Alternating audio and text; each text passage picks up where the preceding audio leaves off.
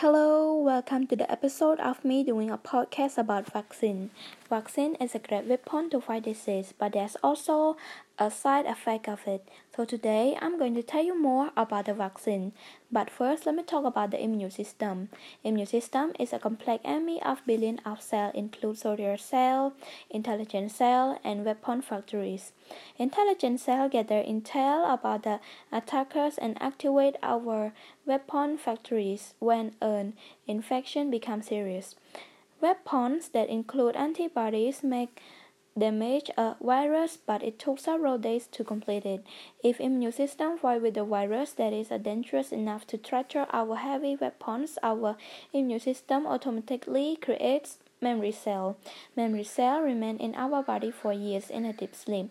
They do nothing but remember when an enemy attacks for the second time. The slumbering memory cell awaken and order coordinating attack and the production of the antibody that will never make you sick again. If the people sick, it means that they don't have enough memory cell in the body.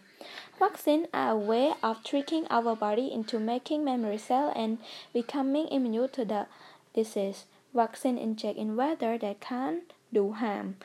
Our immune system deals with this kind of vaccine pretty easily. In order to make one memory cell, they have to inject a strong germ that can be dangerous sometimes because if the germ wins, they will cause many problems to the immune system. And to avoid this problem, we have to bleed a sort of weak cousin of the real germ in the lab, just powerful enough to annoy the immune system and create enough memory cells. So these are the basic principles of vaccine use.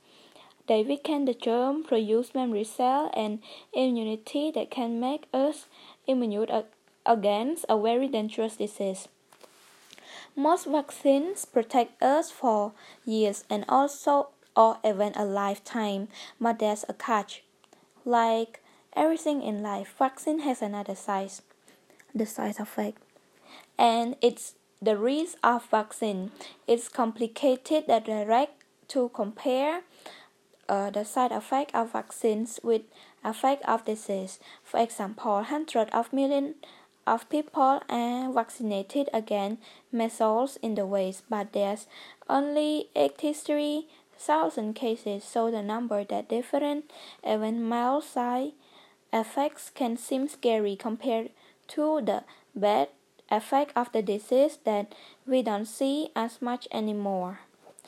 And in 2017, 110,000 people died from a measles worldwide. If their kid is actually allergic, they have to become a greatest vaccination promoters of all, because if your children can't be vaccinating, only collective can protect them.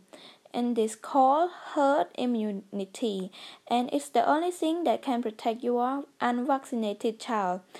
Herd immunity means that enough people are immune to the disease that can spread and die before it reaches its victim. But to accomplish this, for measles alone, 95% of people around you need to be vaccinated. Everyone need to get vaccinated if you can. And if you are not allergic to it, you should get the vaccine, because vaccines are one of the most powerful tools we have to fight the disease and virus. And thank you for your listening.